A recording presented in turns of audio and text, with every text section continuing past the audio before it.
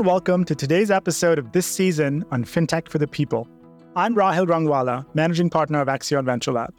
If you're tuning in for the first time, Axion Venture Lab is a global early-stage investor in startups that are bringing affordable, well-designed financial services to underserved people across the world.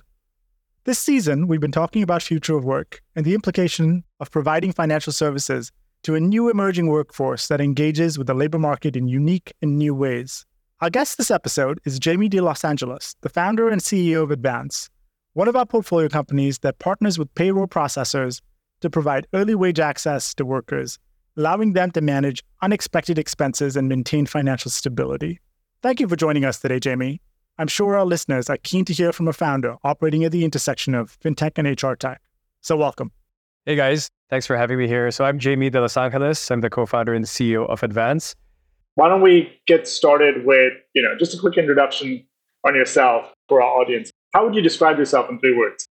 I guess 3 descriptors about me. I'd say I'm creative, definitely competitive, a bit of a maverick, even though it's ironic in that I'm generally risk averse, but I still find myself taking a lot of bold risks in life.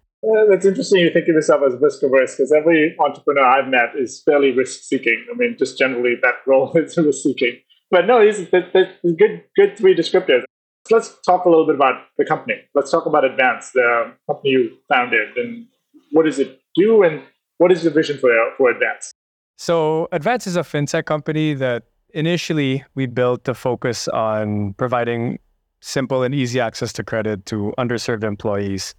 It's grown quite a bit over the last few years, and we're seeing a parallel need in the business segment. So we are now looking to deliver more of a holistic solution to provide value to the businesses and their employees.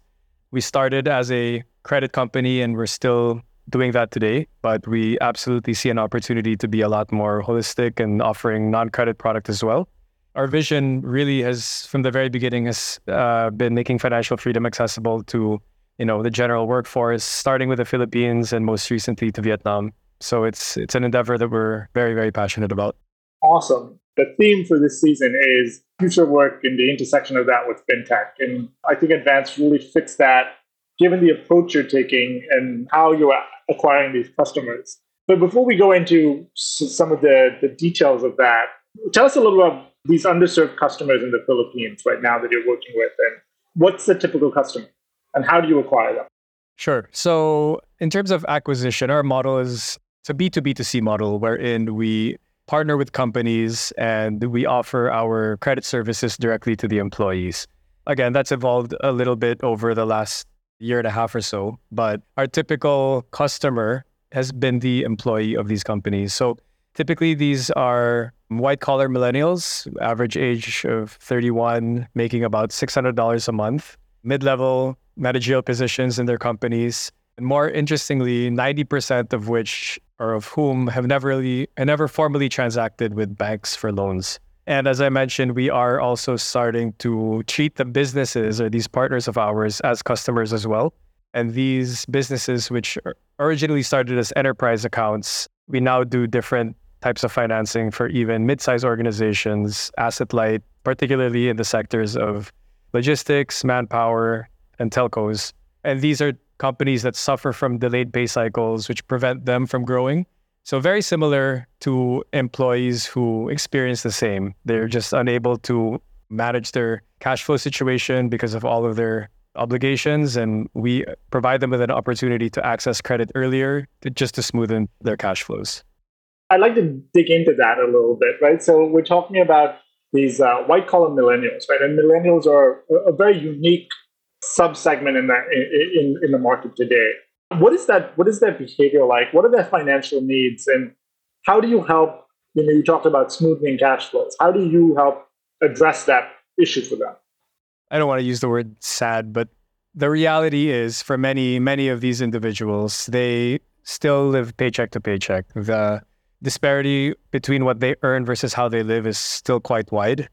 And we try to fill that gap by providing, simple access to credit through the employer so that it's a very safe medium for them to get the funds they need to address situations that don't just fall on payday.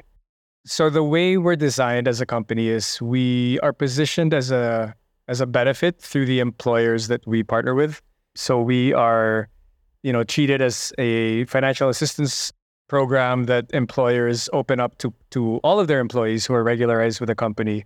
So we act as a standby facility for credit. Individuals who don't need us today are still encouraged to sign up because at any point in time, they may experience some family emergency, some medical emergency, some financial need when they don't have funds because payday is 15 days away. And so we're there to, support that by giving them access to a very simple app that they can, that's designed to provide them with a, emergency fund or credit line that gets them what they need when they need it. So how do you do this versus traditional financial service providers like banks, right? How are you able to solve for their cash flow needs while traditional, much larger, more well-entrenched incumbents can't do that? So the traditional FIs, they really are still quite conservative. And if they were to deal with individuals like some of the customers that we have, it would entail a lot of paperwork, a lot of physical appearances, just long turnaround times. And this is something that by nature is just very, very intimidating to those who don't have any formal relationship with banks. The way we're different is we're fully, digital. We try to limit the process to just 3 steps once you've signed up. The ability to access the funds is instant 24/7. If you were to do this with a bank, it would take days at the earliest. And it's not to say, obviously, that the banks don't provide a certain level of assistance. It's really just more the way we do it is to address needs that happen now, right? So if, again, there's an emergency at 2 a.m. on a Sunday, the bank is not the solution for that because they wouldn't even be open. Whereas if you're a customer of Advance, you've signed up, you have available credit, you're able to get that funneled straight to your bank account or to whatever e-wallet you need it sent to, and you're able to, again, settle that problem hopefully through us. That's a pretty compelling value prop, right? Almost you're saying instant credit. Like, how do you, and of course, as you said, you're fully digital, you're using technology, but you're also taking credit risk, you're underwriting. How are you doing this in this almost 24/7 instant model? Yeah, so, credit is something we really have to guard. But by nature of the model that we work in, B2B2C, the relationship we have with the employer is one where they actually help us on the collection side. So we do our traditional underwriting on the companies that we work with to ensure that they're stable, creditworthy institutions. And then we have a more kind of data-backed approach when it comes to assessing the employees who sign up on our system. From there, we're able to determine credit limits based on, certain factors. So not every employee is going to have the same credit line. Not every employee is going to have the same pricing. So it's still risk-based, and our internal scoring model kind of determines that. And then, again, we're protected on the collection side because it's the employer who remits the obligation to us by way of salary deduction. So every pay cycle, it's the employer who will, on the back end, we do all the magic, but it's the employer who deducts the amount that's due to Advance and remits the remainder to the employee as salary. Yeah, it's a really innovative model, the way you kind of are almost embedded in the employer-employee relationship, which is how you're so well positioned to, one, understand this customer better, but also then to underwrite and reduce the risk of providing credit. Given that you have this unique role, what is the behavior you're seeing of these customers, and how are they using the loan typically? What do you see are you seeing any kind of unique behavior patterns for this customer segment? What was surprising to us was, number one, we purposely limited the credit lines to ensure that our customers would never be overexposed. So there's a balance that we have to strike, being a partner to these big corporations where we can't, push loans as an active product. And also we had to be very mindful about ensuring that the employees were protected. But in terms of behavior, because our app is so easy to use and it's very intuitive, we were actually surprised that there was no abuse in terms of how credit limits were used, right? And I think that was one of the big hurdles the HR practitioners had to had to overcome initially when deciding to work with us, because when they saw how simple the app was and how quick people would get funds, they were fully convinced that the bulk of the workforce would use it and they would just max out, and it would lead to a lot of like problematic issues in the personal finance side of these employees. But the reality is it weirdly promoted a level of responsibility that we didn't even anticipate. So the average credit lines are not maximized. In fact, I think 2/3 of the credit lines are used on a monthly basis. And I think for us, that's indicative of the fact that employees, because we've given them this flexibility to draw on only what they need when they need it, they're no longer pressured to draw these large amounts that, traditional salary loan providers or some of our other indirect competitors in the market are giving. And this is a way, and again, for us, this was very surprising. So there is a bit of like social, financial responsibility / social responsibility that we're promoting through our app. At Axion Venture Lab, one of the trends that we've seen in Philippines is we see this in Philippines, we see this in South Asia and LATAM. There is a changing relationship between employers and employees. Employers are also getting smarter about using technology and how they manage their human resources, right? And this is this broader shift that everyone is talking about in this future of work umbrella. And then you're talking about one aspect where technology is playing this critical role for managing HR, where you are able to then embed yourself in this process. But are there any other trends you're seeing as this employer-employee relationship shifts, which creates opportunity for Advance or even maybe challenges for your organization as there is this shift happening from a future of work perspective in the labor market? What are the opportunities that you see and maybe even challenges? Yeah, I think you hit the nail on the head in terms of opportunities. The fact that a lot of these larger companies are more aware that services like this exist means that they're also more open out to progressive benefits. And we, I think, fall into that category today where, earned wage access, early wage access, these are terms that you didn't really hear 5 years ago. And now some of the biggest brands are actually using this in the benefit of providing more care to their employees. I also think that as companies start to open up to us, there's also more data available to trusted vendors. And this gives us other insights into how maybe we are able to better integrate or manage our relationships with our end customers. And, on the HR side, I think it actually helps them to meet a lot of their KPIs, right? Whether or not it's retention, engagement, or recruitment.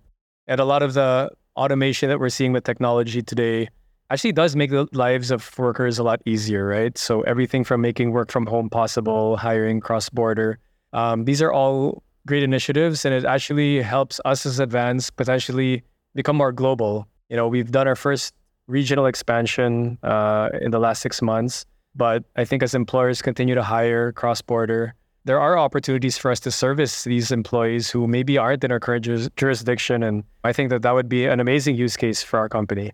On the challenges side, of course, as technology continues to really impact organizations, there's also the threat to warm bodies, right? Or to the need of warm bodies. And so in a weird way, that's going to affect our customer base if robotics and automation become the norm for organizations that really rely on a large workforce. In the same vein, as I mentioned, in terms of like being able to hire cross-border, I think there's also this more inherent issue of like culture building, right? And being too remote. So like the advantage of technology has kind of at times negatively impacted the ability for companies to build strong culture. And this kind of leads to attrition, which also affects companies like us in a way where you're reliant on a healthy employee base. So yeah, I mean, I'm sure there's a lot more, but I would say that the big challenge for us is new entrants who now have the same access to the potential technology that we're using or thinking about using, and then of course the threat to losing our customers due to improved automation. That makes a lot of sense. You touched on your international expansion, and now Advance is truly an international company operating in 2 countries in Southeast Asia. Tell us a little bit about how you approach this expansion and how it's playing out in your long-term plans. Yeah, it was a really interesting opportunity. We were thinking about doing a fundraise, to be honest, and that's how we got reconnected with with an investment group out of Vietnam. We learned that they were also very into, startups and had quite a bit of a diversified portfolio. And they introduced us to a company that they felt was a good fit for us in terms of a kind of synergistic acquisition. So it was an HR company that actually had no credit component, but spoke to the same types of customers that we do and actually worked with some really big brands in Vietnam. There was an opportunity to acquire that entity as an entry point into a new market. Funnily enough, Vietnam is actually one of the more difficult markets to enter as a foreign player. The primary reason we actually made a go for it was because of the strategic and investor network that we were able to secure as part of this deal/fundraise. But, from a demographics perspective, we were also very excited about the opportunity. I mean, it shared a lot of similarities with our current market here in the Philippines. 100 million population, very, very low credit card penetration, 4%. The Philippines, I think, is even less at 2%.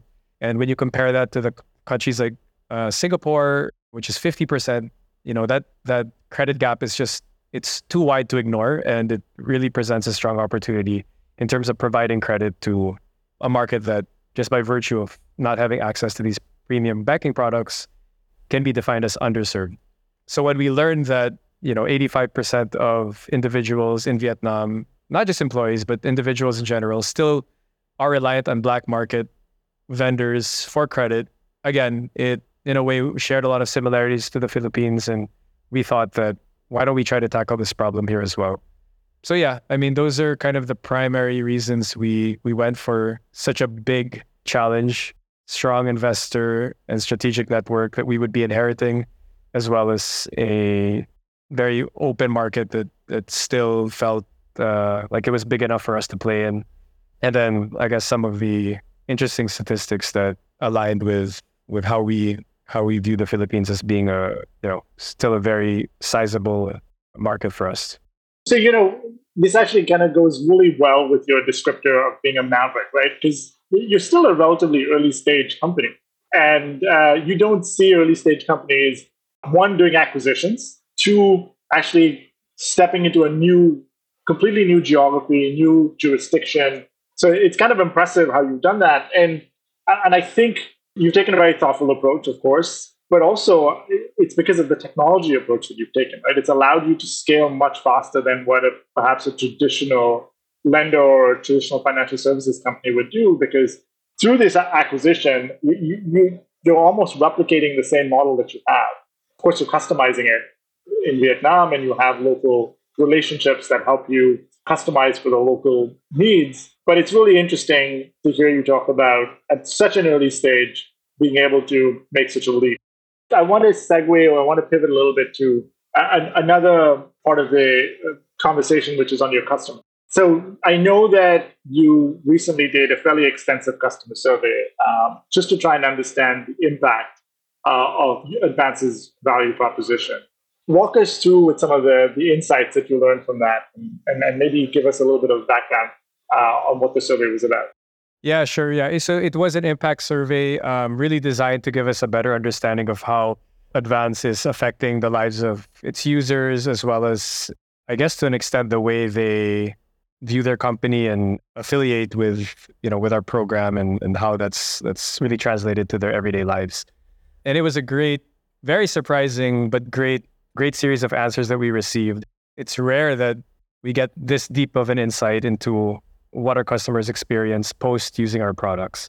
I guess I can share some of the main things that really stood out to me and made me very proud as a founder, because when we built this company, it was really for the monetary opportunity in lending, but we very soon realized that there was such a social aspect to this that we couldn't ignore, and then we ended up writing more on that.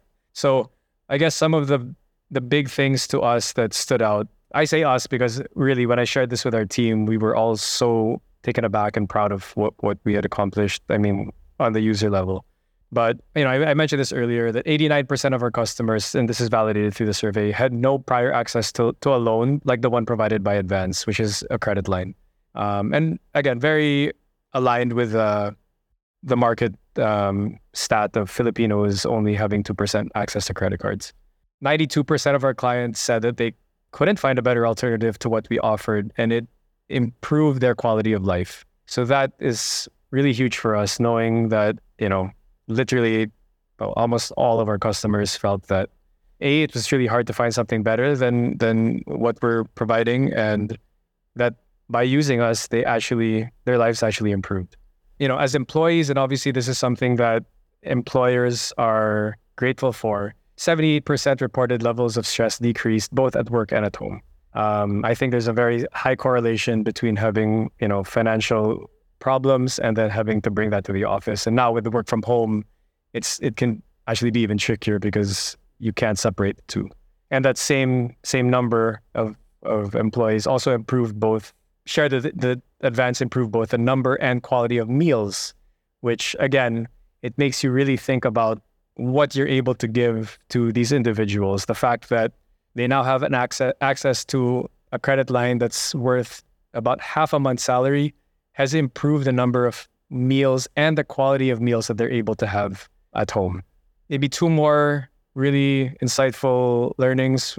93% reported the ability to manage their finances better, with 53% of those saying that their savings balance increased. So ironic, right? That they're borrowing, but their savings has increased. And our hypothesis is that they are getting funds from informal sources that are probably charging them so much more. And advances allow them to maybe pay down these debts and started to actually save, what would be going into someone else's pocket.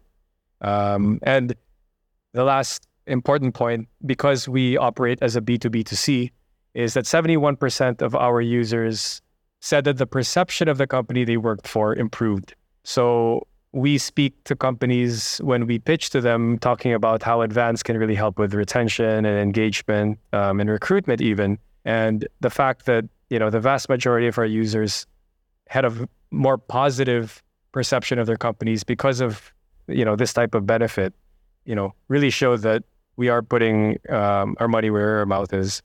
These are superlative findings. Truly impressive. You and your team should be kudos to you guys. Really proud of these kinds of results. I don't think this is very common.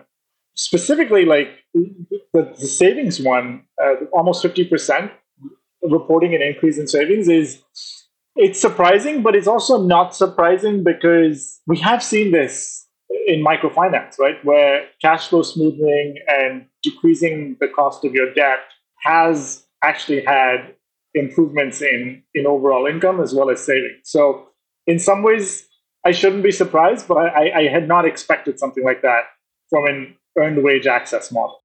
Yeah, I'm completely with you. And as you were speaking, I actually thought about other reasons. I mean, aside from paying off high interest debt, it really could be a lot of the penalties they get from paying bills late or which is one of the biggest use cases for Advance on our platform. I mean, bills payments and so these are really indirect benefits that we weren't expecting either.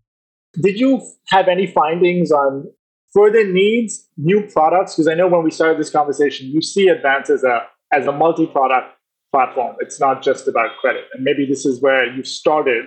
But what findings where you feel like you're going to use that for your journey ahead? Yeah, I mean, this really encouraged us to, explore the non-credit products, starting obviously with savings and insurance. Right now, the team is actually validating savings because I think it hits both customers, both the employer and the employee, quite well. And all the more now that we know having a credit product that could actually increase savings, if we can provide them with, a mechanism to increase their earnings through some sort of savings program that we have, I mean, that would be amazing. And so we're actually working on things like that right now. And you think this would be both in both your markets, or are you starting in the Philippines? We're validating in the Philippines, but I don't see why we couldn't do it in Vietnam as well, where the banking infrastructure, I think, is actually more advanced than what we have here in the Philippines. So alongside the non-credit items, which really is part of our product plans as a company, I think there's also an opportunity for us to provide, our customers with other forms of credit that can actually help them graduate beyond this kind of short-term program. So there are, over the years, customers who have been with us since the beginning that are most likely deserving of higher credit amounts, longer tenors. And so these are things that we're also studying and validating and building credit models around. And it's surveys like this that let us know how impactful we can really be and how much more we can potentially do. So while there are several non-credit products that we're focusing on today, I also think it's equally important to focus on the meaningful credit products that we can introduce to our, good customers. Yeah, no, I think the needs are so varied, and then customizing the solution for these unique needs is going to be the key to your growth and success. This has been actually really fascinating, and I could ask you a lot more questions about what you're doing in advance. I want to step away from just this, from your company, and think a little bit at a macro level, right? You've been a fintech entrepreneur now for a while.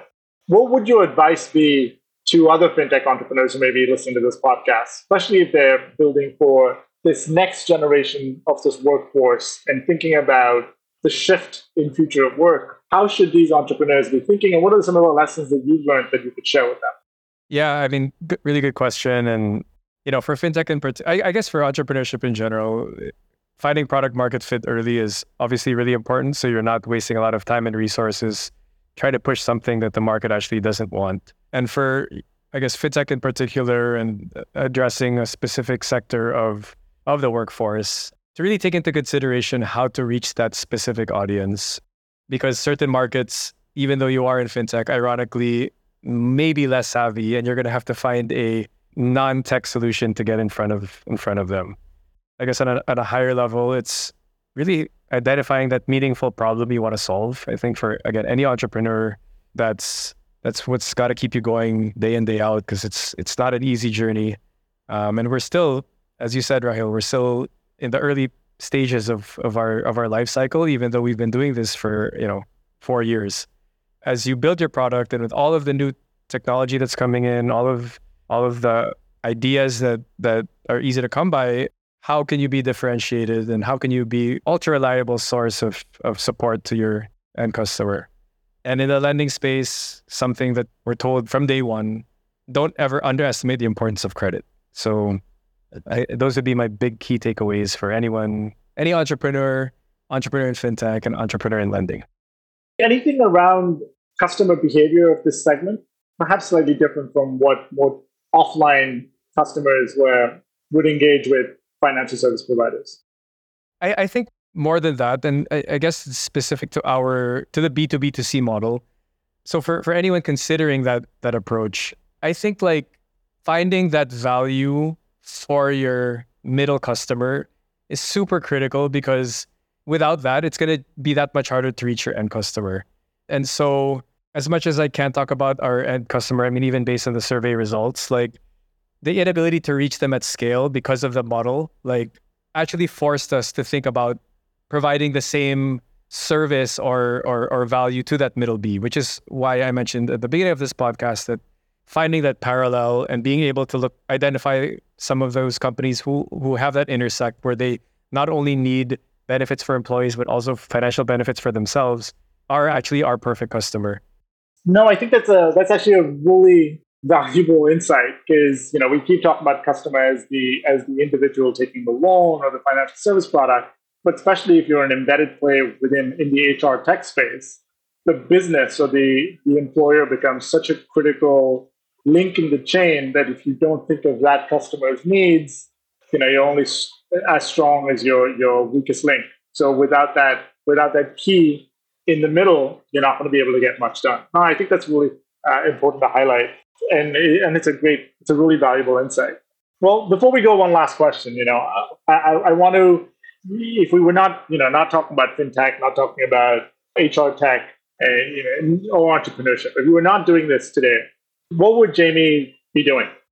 So I actually have two answers for this. One is like the complete non-work answer, which would be I'd live in a golf course today if I could. Like I got back into golf during the pandemic, and I've been investing a lot of time trying to improve my golf game. I didn't realize how much I enjoy the journey, and even if it's really been brutal at times, but it's something that like I can see myself doing day in, day out. But if I had to actually earn an income and kind of build a career, I love startups. I was a corporate guy for 16 years, but in the end, I always had this entrepreneurial itch. And if I can't be an entrepreneur by virtue of this question, I still would want to be in this space. So I'd probably try to find my way into VC. I love learning from the different founders, seeing all of these new models that may work, seeing how people think about the world very differently from the way I do and what problems they see.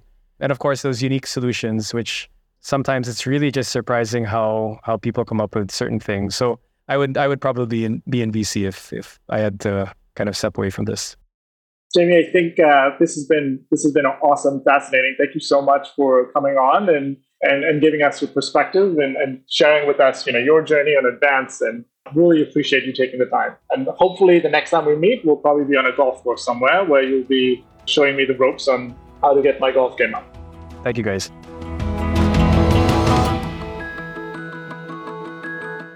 Next week, we head to India to hear from Supriya Paul, co-founder of Josh Talks, who has experience building a platform for India's youth. I'll be asking her about her insights into the aspirations and desires of this new emerging workforce and how Josh Talks' platform is providing for these needs.